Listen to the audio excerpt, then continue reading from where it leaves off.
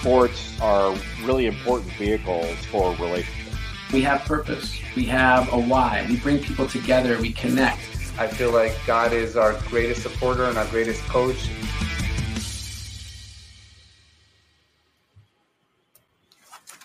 Welcome to Rabbi on the Sidelines. This is Rabbi Erez Sherman from Sinai Temple in Los Angeles.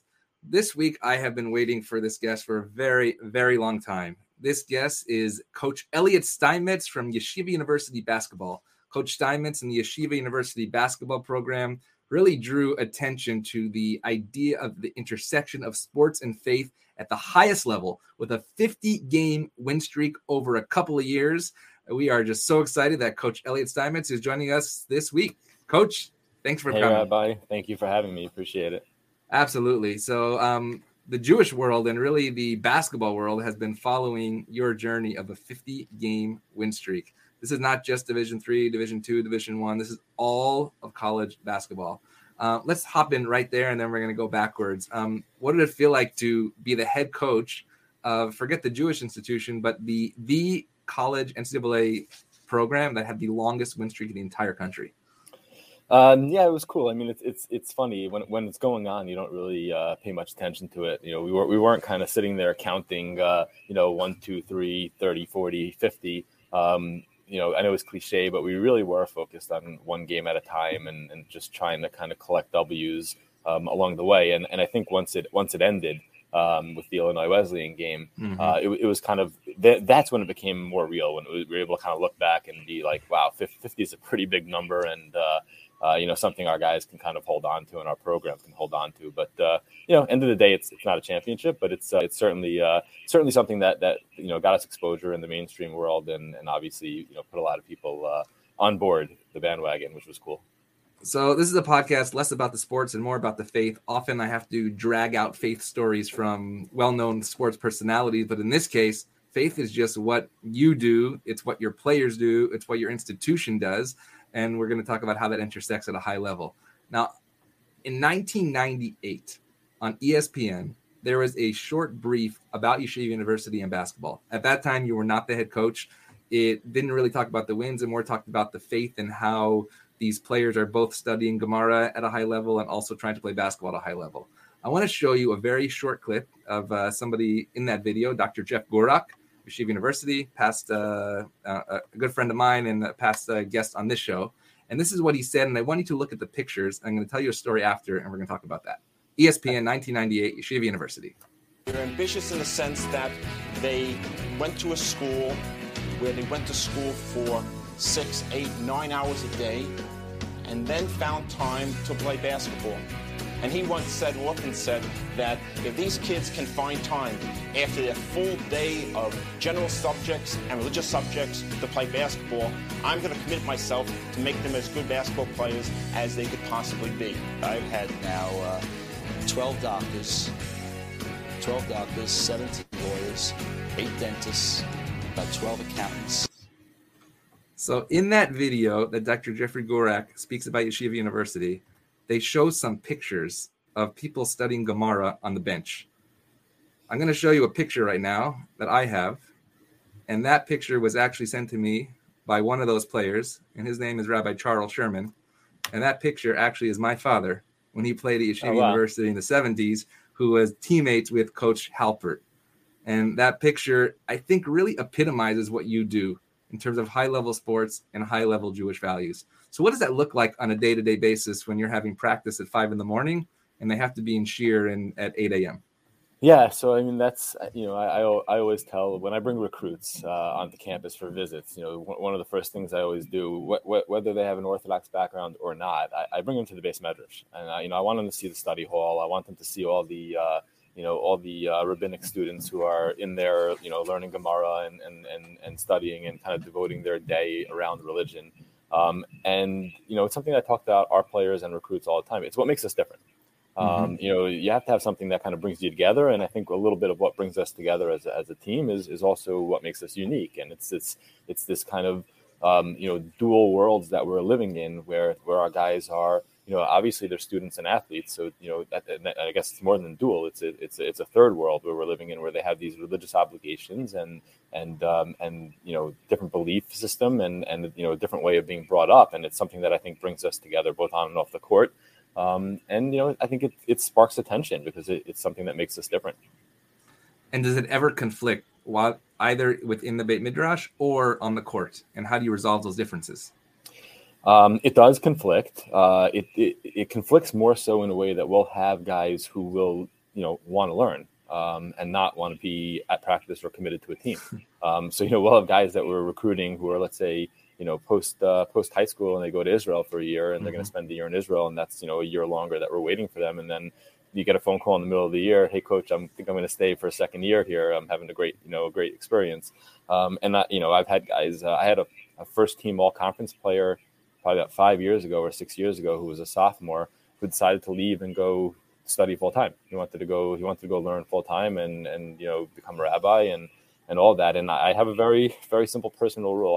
I don't recruit against the base measures. I never do it. I love that. Can you repeat that? I don't recruit against the base measures. That is amazing. Yeah, the Coach K says the same thing, I think. Yes, it's been in Duke's protocols for the last bunch of years. Also, they also don't recruit against the base measures. But if a guy says they want to go to Israel for a year and they ask me what my thoughts are, I tell them they should do it. And if a guy wants to stay on a bet because it's good for his religious growth, I always tell them to do it. Same thing when I had this kid approach me after a sophomore year, and he was, like I said, a first team all conference player, and he tells me he wants to leave and study in yeshiva full time. He was waiting for me to kind of argue with him, and I said, what do you want me to tell you not to go learn the whole day? I'm like, I'm not doing it. Just have me in mind when you do it, because I'm not. So, it's just not something I'm willing to do. And it conflicts in that, it obviously costs us certain players at certain times, but I don't look at it as a major conflict because it's just not a boundary I'm willing to cross. It sounds like a different type of transfer portal than we're talking about in D1. Yeah.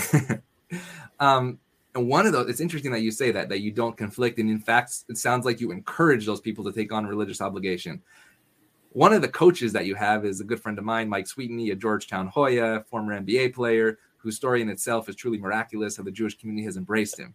And I'm not sure if you know this story as well, but I brought, with Sinai Temple in LA, we brought Mike Sweetney to APAC a couple of years ago. And it was during your NCAA run. It was right before COVID hit. And when he showed up at APAC, I said, "But Mike, you're in the NCAA tournament." And he said, "Coach Steinmetz told me there'll always be another basketball game, but there might not be another APAC policy conference." How did you make that decision when you lost one of your coaches to support the U.S.-Israel relationship? Again, another thing we talk to our guys about all the time, and I try to promote it. Life is bigger than basketball in so many ways, and I don't even care what level it is. Division 1, 2, 3, pro basketball. There's so many bigger things in life that are so much more important. If we have the opportunity to use the platform, to promote something that's positive, then we have to do it. And for a guy like Mike, who has really kind of just joined our community in such a big way and has fit in so well, and is such a great human being, to be interested in the things behind and the policies behind APAC and what the importance is for Jews and Israel. It's something that I think is so much more important than him being at a basketball game. So if he misses a game and he makes an impact there, what's lasting longer in life? Actually, APAC was basically one of the last parties for the for the world in March 5th, 2020. But I took the first big super spreader. Absolutely. And I took him to the rabbi and cantor reception. And when Mike Sweetney walked in that room, there wasn't just a look of, "Oh my gosh, there's a former NBA player here." There was almost a disbelief that this young man is here to support the Jewish people in Israel. And I remember a lot of YU alumni were there, and they said, like, "Mike, what are you doing here?" He's like, "I'm here to support the U.S.-Israel relationship." And it was an amazing, amazing moment. And Mike was introduced to the Jewish community by another common friend, and that's Tamir Goodman. Can we take us to the Tamir Goodman effect, meaning in 2000 when he goes to Maryland and then Towson? And perhaps, are there other Tamir Goodmans that today will end up in YU based on the success that you're having now? So yeah, I think Tamir was really, and I'm happy to call him a good friend, Tamir.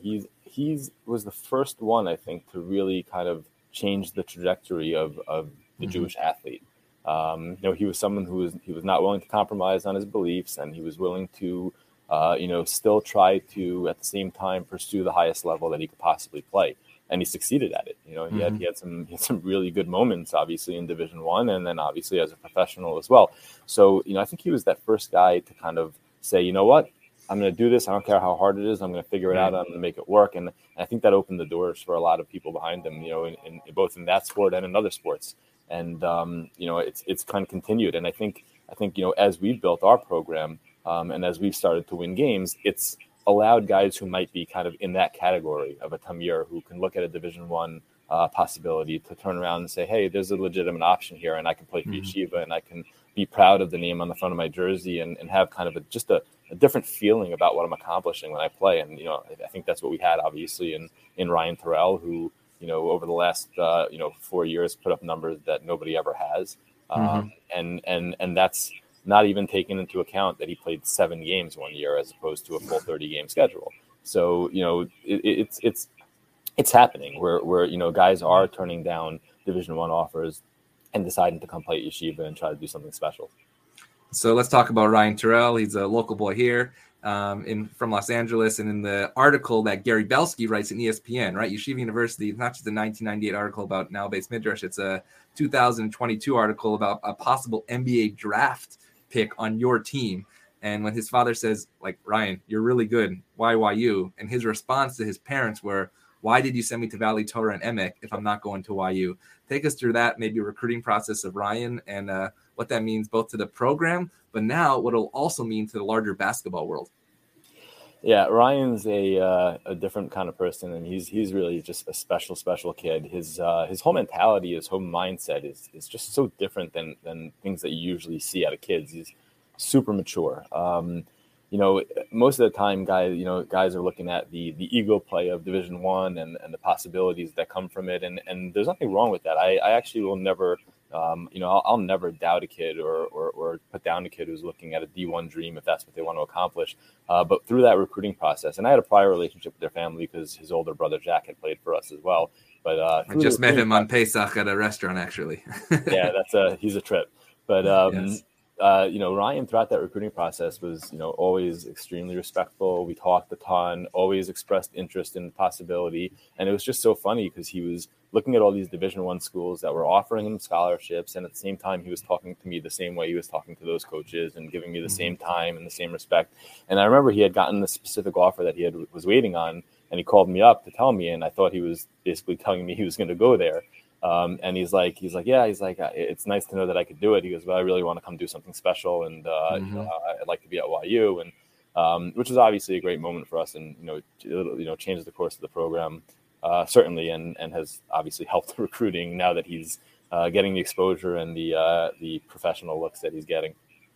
And so what does that look like when I saw a clip of Gabe Leifer, another former player of yours who really dedicated his, time to come back to try to win an NCAA championship, where he said, I believe it was him that said, he walked into a hotel once before a Division I team came in, and then you guys walked in and they said, oh, what high school do you play for?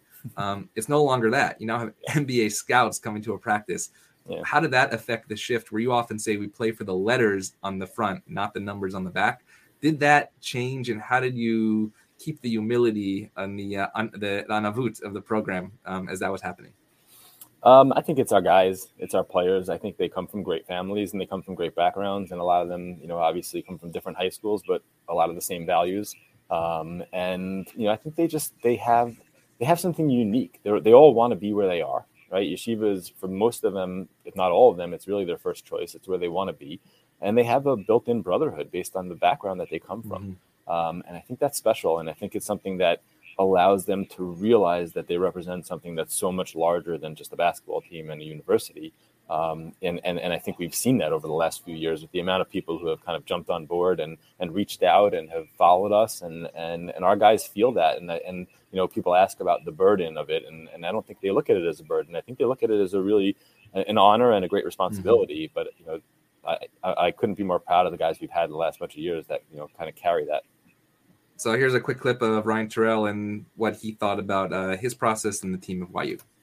All the doubters and people saying that Jews can't play basketball, we want to prove them wrong and, really set an example for all the kids that doesn't matter where you're coming from, doesn't matter who you are or what you believe in, that you can succeed in life. Ryan Terrell aims high. He wants to play for the NBA as the first Orthodox Jew.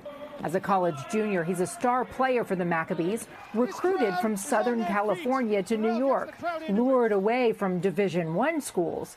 But his faith and this basketball program made Yeshiva University his pick. I had a few other options coming out of high school to be able to play, stay religious and play basketball at a high level and try to win a national championship. So take us through actually a Shabbos, right? You're on a road trip, and how do you have those accommodations? You know, we often talk about BYU not playing on Sundays, but what does YU look like when they're on the road? So I mean, the best example I think is the NCAA tournament. The NCAA tournament is generally Friday night and Saturday afternoon. Those are the first game. The first round games are generally Friday night and Saturday afternoon. When Yeshiva's in the tournament, it's Friday afternoon and Saturday night. Right. And the way it works is usually you are exchanging film and giving access to film to the coaches of the teams that you're going to play, and you're setting up a schedule while you're there for that weekend of when you're going to have shoot-arounds prior to games. And just all the logistics that kind of go into, you know, playing a game on Friday and then assuming you win, playing a game on Saturday afternoon.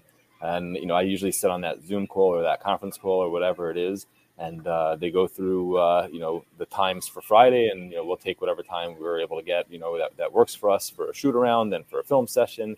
And then they start asking about the film exchange and film times and shoot arounds for Saturday for the Saturday night games. And I'm like, you guys take whatever you want. We're not going to be using it.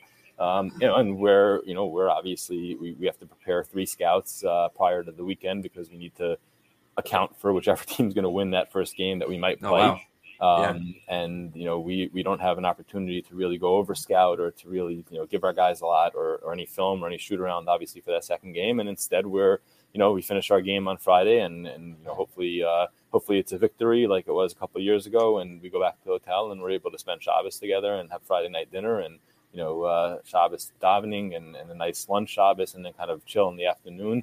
And then we jumped on the bus. We had about, you know, 10-15 minute ride to the court to the gym from the hotel, and we were able to kind of go over scout quickly with the guys on the bus, and then we play. You know, and you know, on the flip side of it, this past year we obviously lost that first game, so Shabbos was a little bit of a different field, but that's the cool thing about Shabbos. It's just and by the way, Ryan's the guy who is the best about it. I think I was standing in the back of shul on Friday night. After we lost to Johns Hopkins, and I had my head down and I'm sitting there upset, and Ryan walks over to me from the front of the room, puts his arm around me, and he's like, "Coach, it's Shabbos. You're not allowed to be upset." Wow. So the maturity on our guys is special, and the way they kind of pick everybody around them up is awesome. And I think that's a product of kind of growing up with Shabbos and other, you know, religious ideals. So we've spoken a lot about the positives that come out of this YU experience of the 21st century. You're not playing other Jewish schools. You're not in a yeshiva league like a lot of the high schools are. Right. Have there been any moments when you go into an environment that their comments about the kippot on the head, their comments about tzitzit, their comments about the Jewish community, their comments about anti-Israel, anti-Zionism? And if so, how do you face that both as a coach and just to really calm the tensions to make sure that you're there for basketball? Yeah, so thankfully it's not something that's happened often. You know, until I would say even last year or so, I don't think we've ever had it from a player or a coach. Thankfully, you know, I think certainly in our conference, the teams and schools do a great job with that stuff, and there's a lot of respect between the teams and different backgrounds and all that. So it's not something we've experienced so much on the court. There are certain places where we go play where it's an issue with fans. You know, it's changed over the years how I've approached it. I think, you know, my first few years coaching at the college level, I liked the let's be the bigger man speech and just leave it alone and just focus on the game.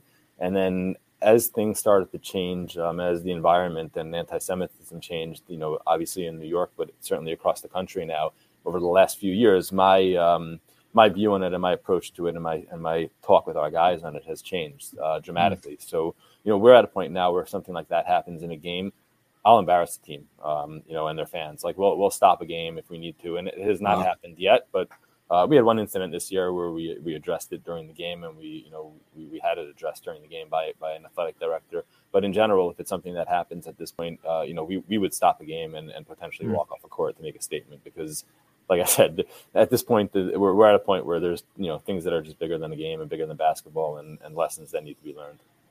And so you talked about the brotherhood that the players have. Do you preach, or do they go out to, for instance, other schools and explain what they mean to those children, to the Jewish community, and actually I would say even as importantly, the non-Jewish community who is watching this success story? Yeah, I think a lot of them have had the opportunity, obviously through the media, but also, invited to speak certain places. Some of our guys get asked to do bar mitzvahs these days. I speak in a number of different places, obviously like Passover programs and some synagogues. Right. But, I think there is the opportunity there for our guys to kind of spread the message and kind of be a light. The biggest opportunities, honestly, were right after COVID started and the tournament got canceled a couple of years ago. And everybody was looking for content and something for high school students or elementary school students to kind of look at. And for some reason, and I guess good reasons, we became that. And, we had our guys doing different Zooms with different schools. And it was I think it was a really good lesson, not just for our guys, but for everyone they spoke to on kind of life and perspective. So besides your guys going out, a lot of amazing people have come to you. Here's a clip of New England Patriots owner Bob Kraft addressing your team at the game with Rabbi Ari Berman standing by. And this is what Bob Kraft had to say. Has blessed our people in many ways, but pure athleticism is not one of those.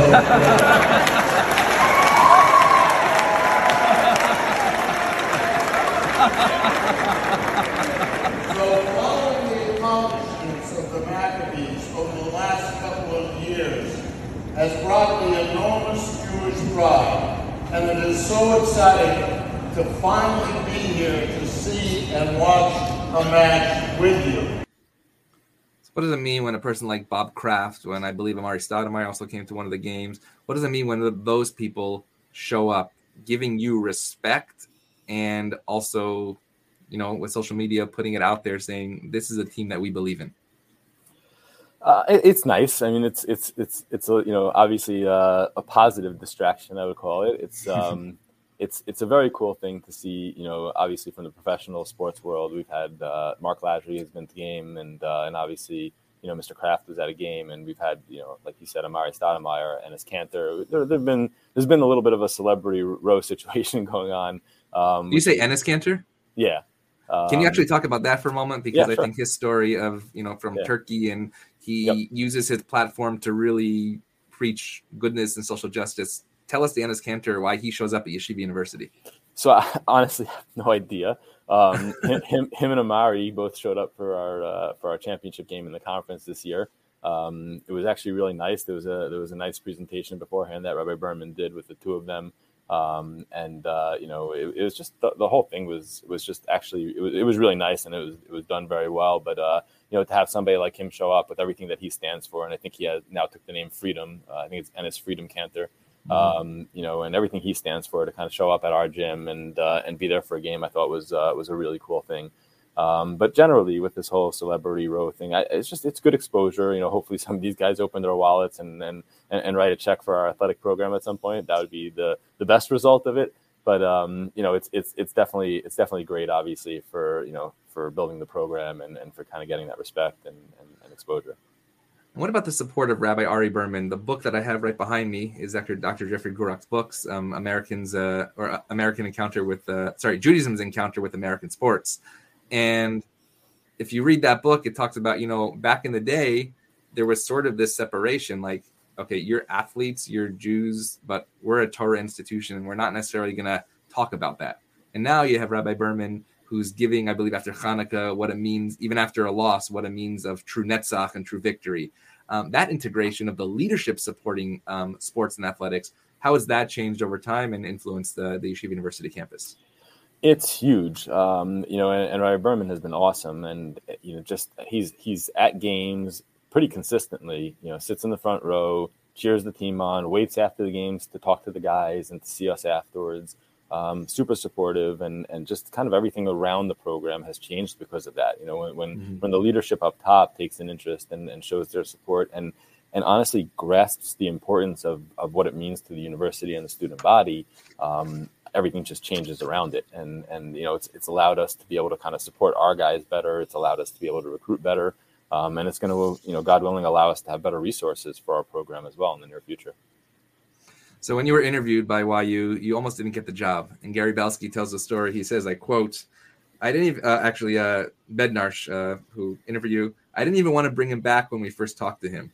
He didn't do well on the hiring committee call. He obviously had an agenda, and instead of answering the questions I asked, he kept pivoting to the things he wanted to talk about. I thought that was a bad sign. I can now say that I was embarrassingly wrong.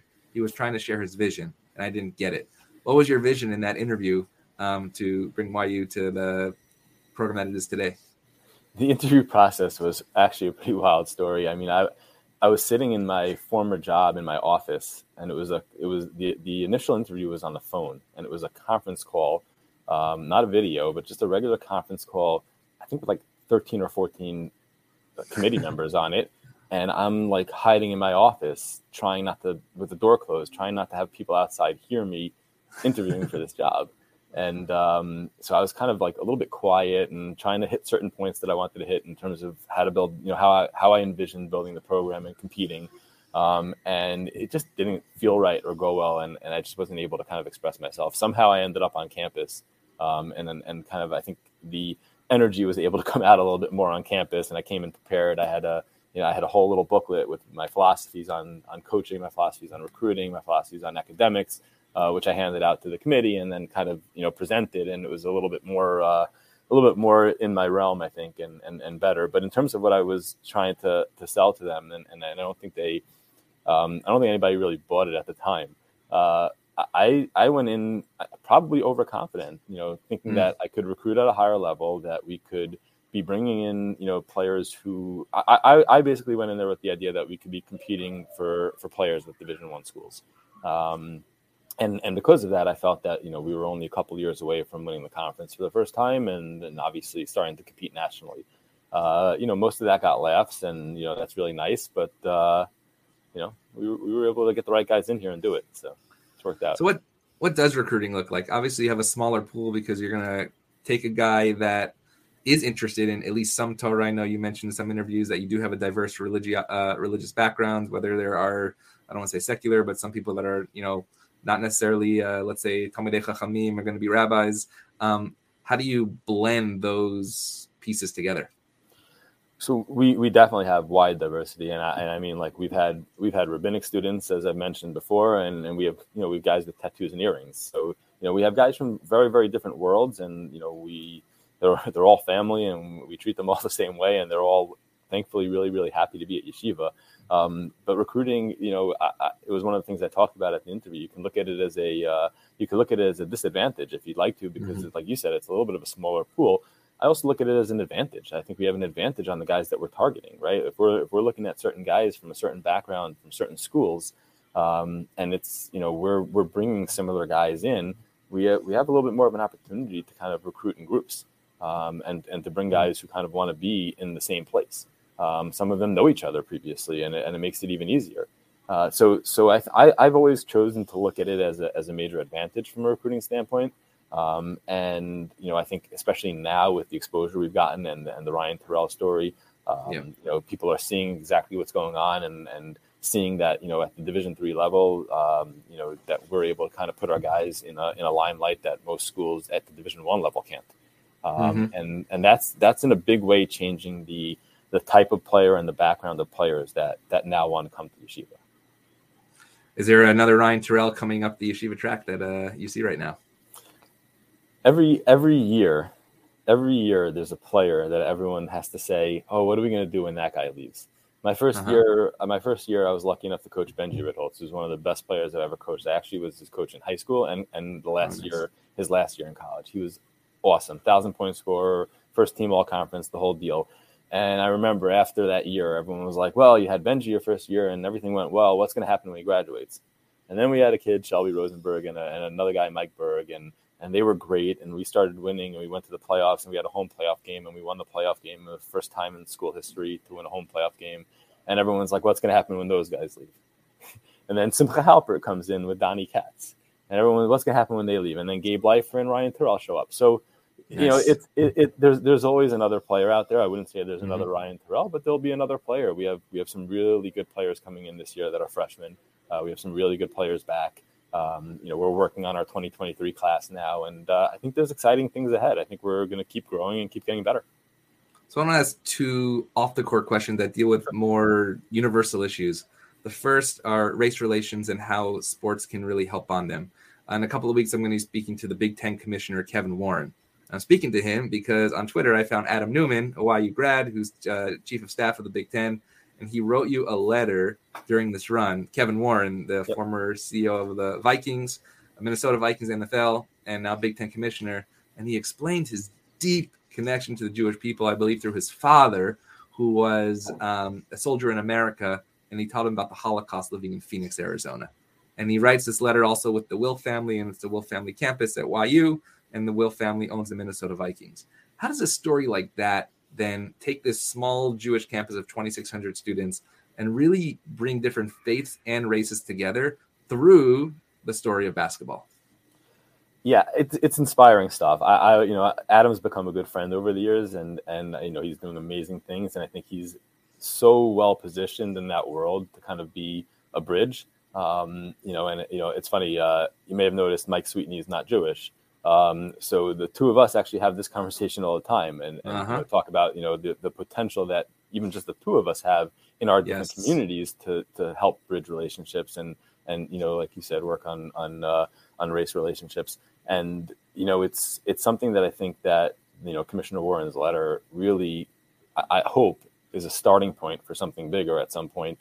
But yeah, I think we're in a good spot to be able to really be able to push on that. And I think it's something that, unfortunately, our world needs more than anything right now. Actually, I'm just going to commit to it right now. I would be happy to be part of that conversation. We here at Sinai Temple, we have 3 gyms in our shul. Next Monday, we begin our Sinai Temple basketball camp for our 7th year. And we are now partnering with Faithful Central Bible Church in Inglewood and offering scholarships to those young people to have that experience together through the court in a faith environment where we have common values and common values with different beliefs. And so then take us then to a little family story, which is not a secret. It's awesome. Your son, Jacob, who was drafted by, I believe, the Cardinals. Diamondbacks, thank you, in Arizona. One of the first now Orthodox kids to be drafted into the major leagues. Was that all you? Was that him going his way? What was that path now to this young Orthodox kid playing in the major leagues? It was 0% me. I actually think that, you know, when you look at professionals, and if you get a chance to see what they looked like as a kid growing up and how they approached, you know, different things, whether it's sports or whether it's school or anything, there's I don't mean it in a bad way. There's like something off. Like you have to be a little bit crazy to you know, take things that seriously as a kid. And, you know, I see it obviously with Ryan Terrell, and I saw it you know, I've seen it in my own son. So, you know, there's a different level of work ethic. You know, I remember even when my son Jacob was playing basketball when he was younger, and he was, I don't know, he was 5 or 6 or whatever it was, and he was outside in the backyard and he was trying to learn how to take lefty layups. And I, you know, so we worked on the footwork, and I showed him what to do, and I was like, okay, you know, we can work on it more tomorrow. He's like, nope. Stay outside for 2 hours by himself until he got it down. And I wasn't even like, I went inside. He stayed outside because he was, you know, he was into it. And even, you know, once he started to really take the baseball more seriously, and certainly when he started driving, he, you know, found he had a pitching coach that he works with, and he would drive out there every single day, even if he wasn't throwing, just to be there and be around it and to work out and to talk baseball and to learn. And there's just a different level of commitment to something like that if you're becoming a professional. And, you know, Ryan's the same way, which is why he's kind of on that path. And I think I'm just kind of lucky to be a little bit of a common denominator in both of their lives. That's, you know, I guess been a little bit of a vehicle that they could, you know, they could use or guidance, I guess, in certain ways. But both those kids, they've put in work on their own that is nothing I could have ever done to put them on the level that they're on. But your son did not go to Yeshiva University to play baseball, but rather he's drafted. So here he is now taking that religious realm out. And I believe either walking to the games on Shabbat or finding kosher food. How has he dealt with that in his first year of baseball, and I was just watching an interview last night about him, how he's saying, in my high school team, we sort of go on the road and then we do our games and we have our lives. But now you form this new family. What has he either taught his teammates or what has he learned from the outside world on that journey?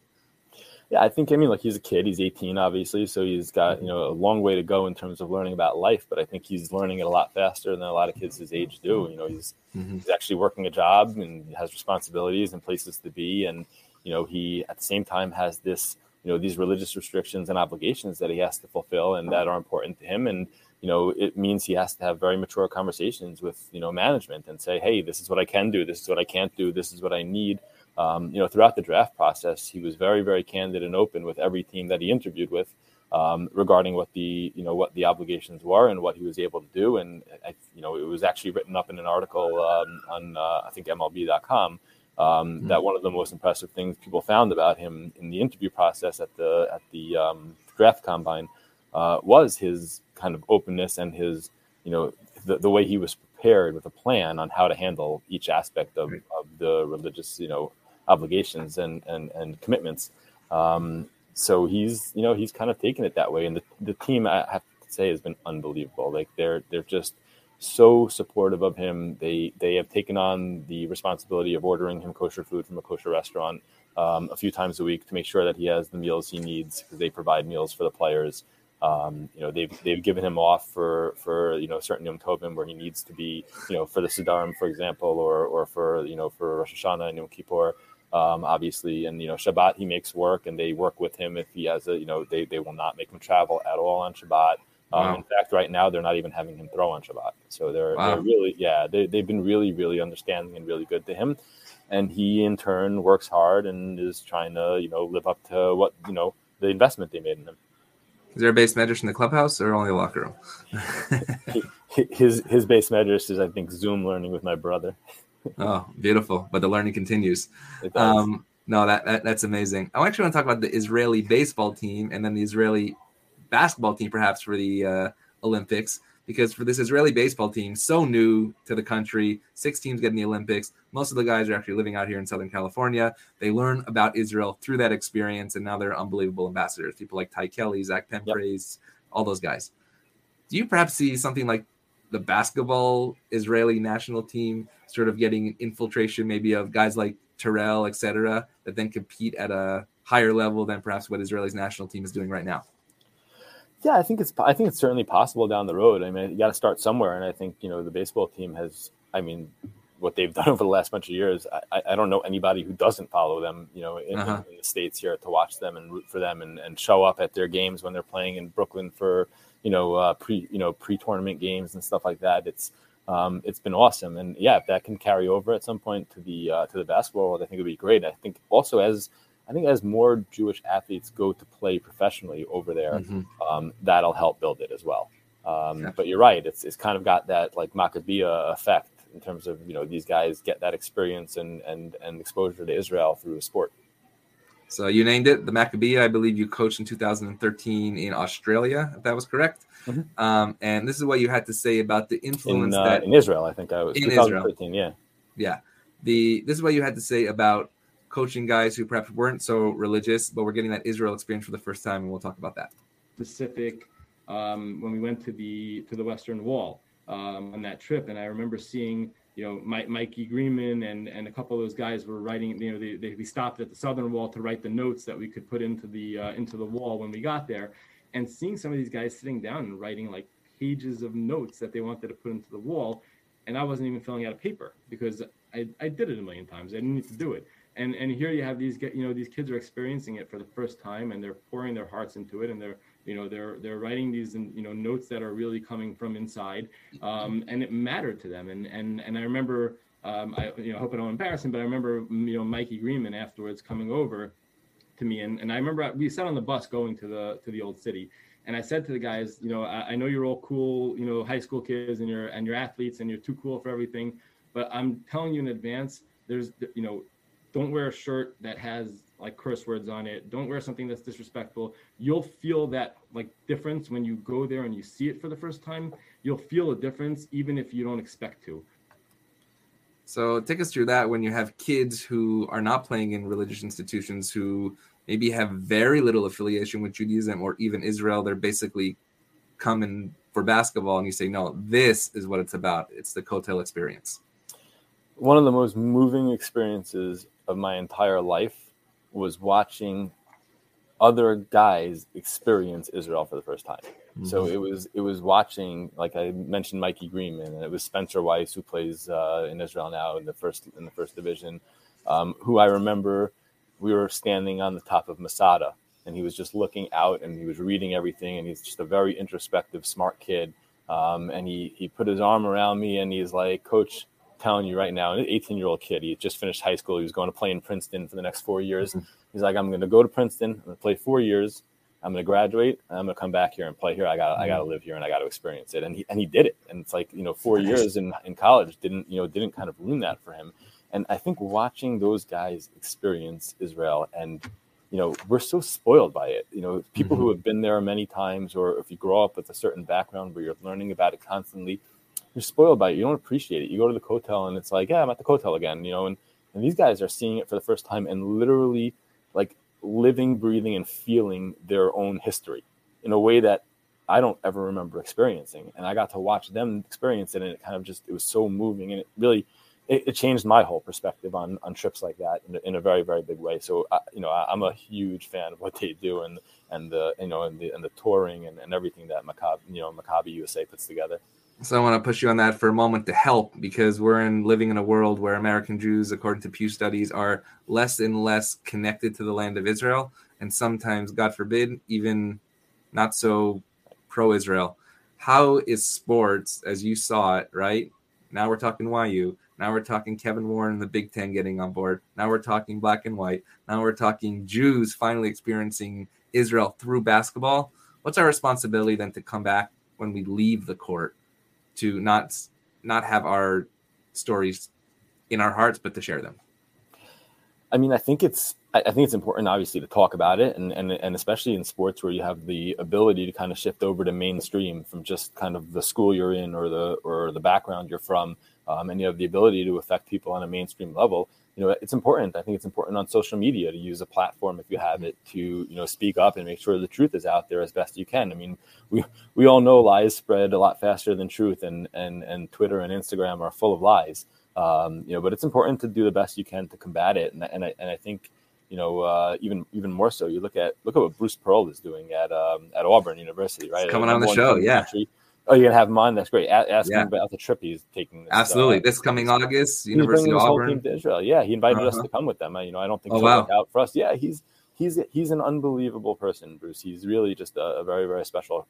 And his Purim press conference in the NCAA tournament with Ukraine, saying that he is Mordechai. I mean, that is about as authentic as you get. Yeah. I spoke with him about that afterwards, and I told him, I wanted him to know the impact he had in not just the Jewish community, but literally the world community at large, and the amount of people that are watching him and seeing what he does, and he's a real leader.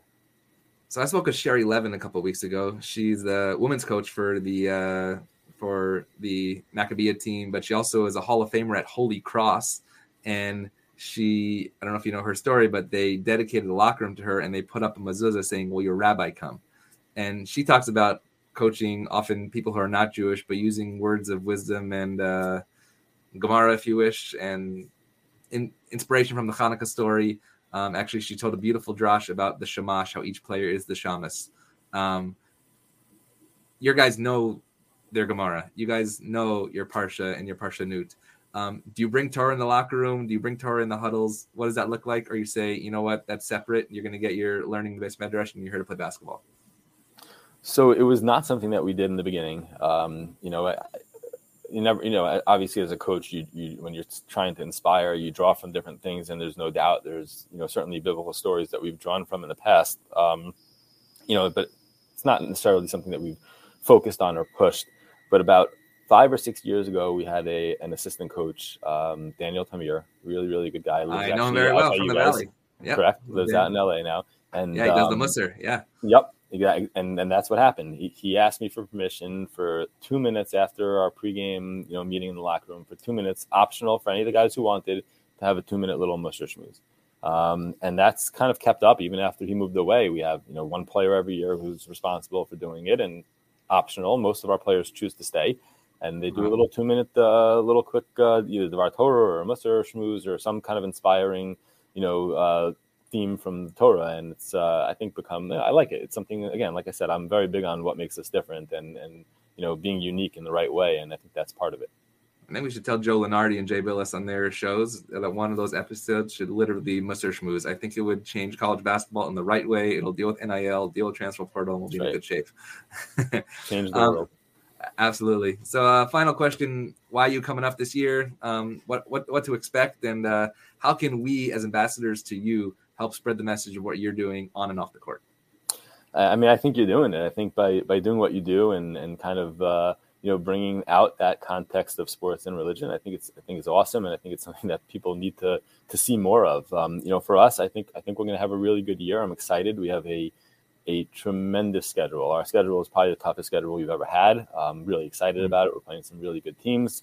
And we have some really good young players coming in. We have some really good players coming back who I think will be good leaders and will kind of improve on where they were the last couple of years. And then we have some, I think, real studs coming in, and it's going to be a nice mix of kind of young and older players who are going to, learn to kind of grow together as the season goes on. But I expect to be in the same place at the end of the year, but hopefully with another W. Amen. We are excited to follow the journeys of Coach Elliot Steinmetz, Yeshiva University. We are thrilled that you joined us, and we hope that if YU has a trip out west, we get to host you here at the shul as well and in the community. Coach Elliot Steinmetz, Yeshiva University basketball, 50-game win streak, the longest one in Division I over these last couple of years. Thank you for joining us, and Rabbi on the Sidelines. Thank you so much, Rabbi.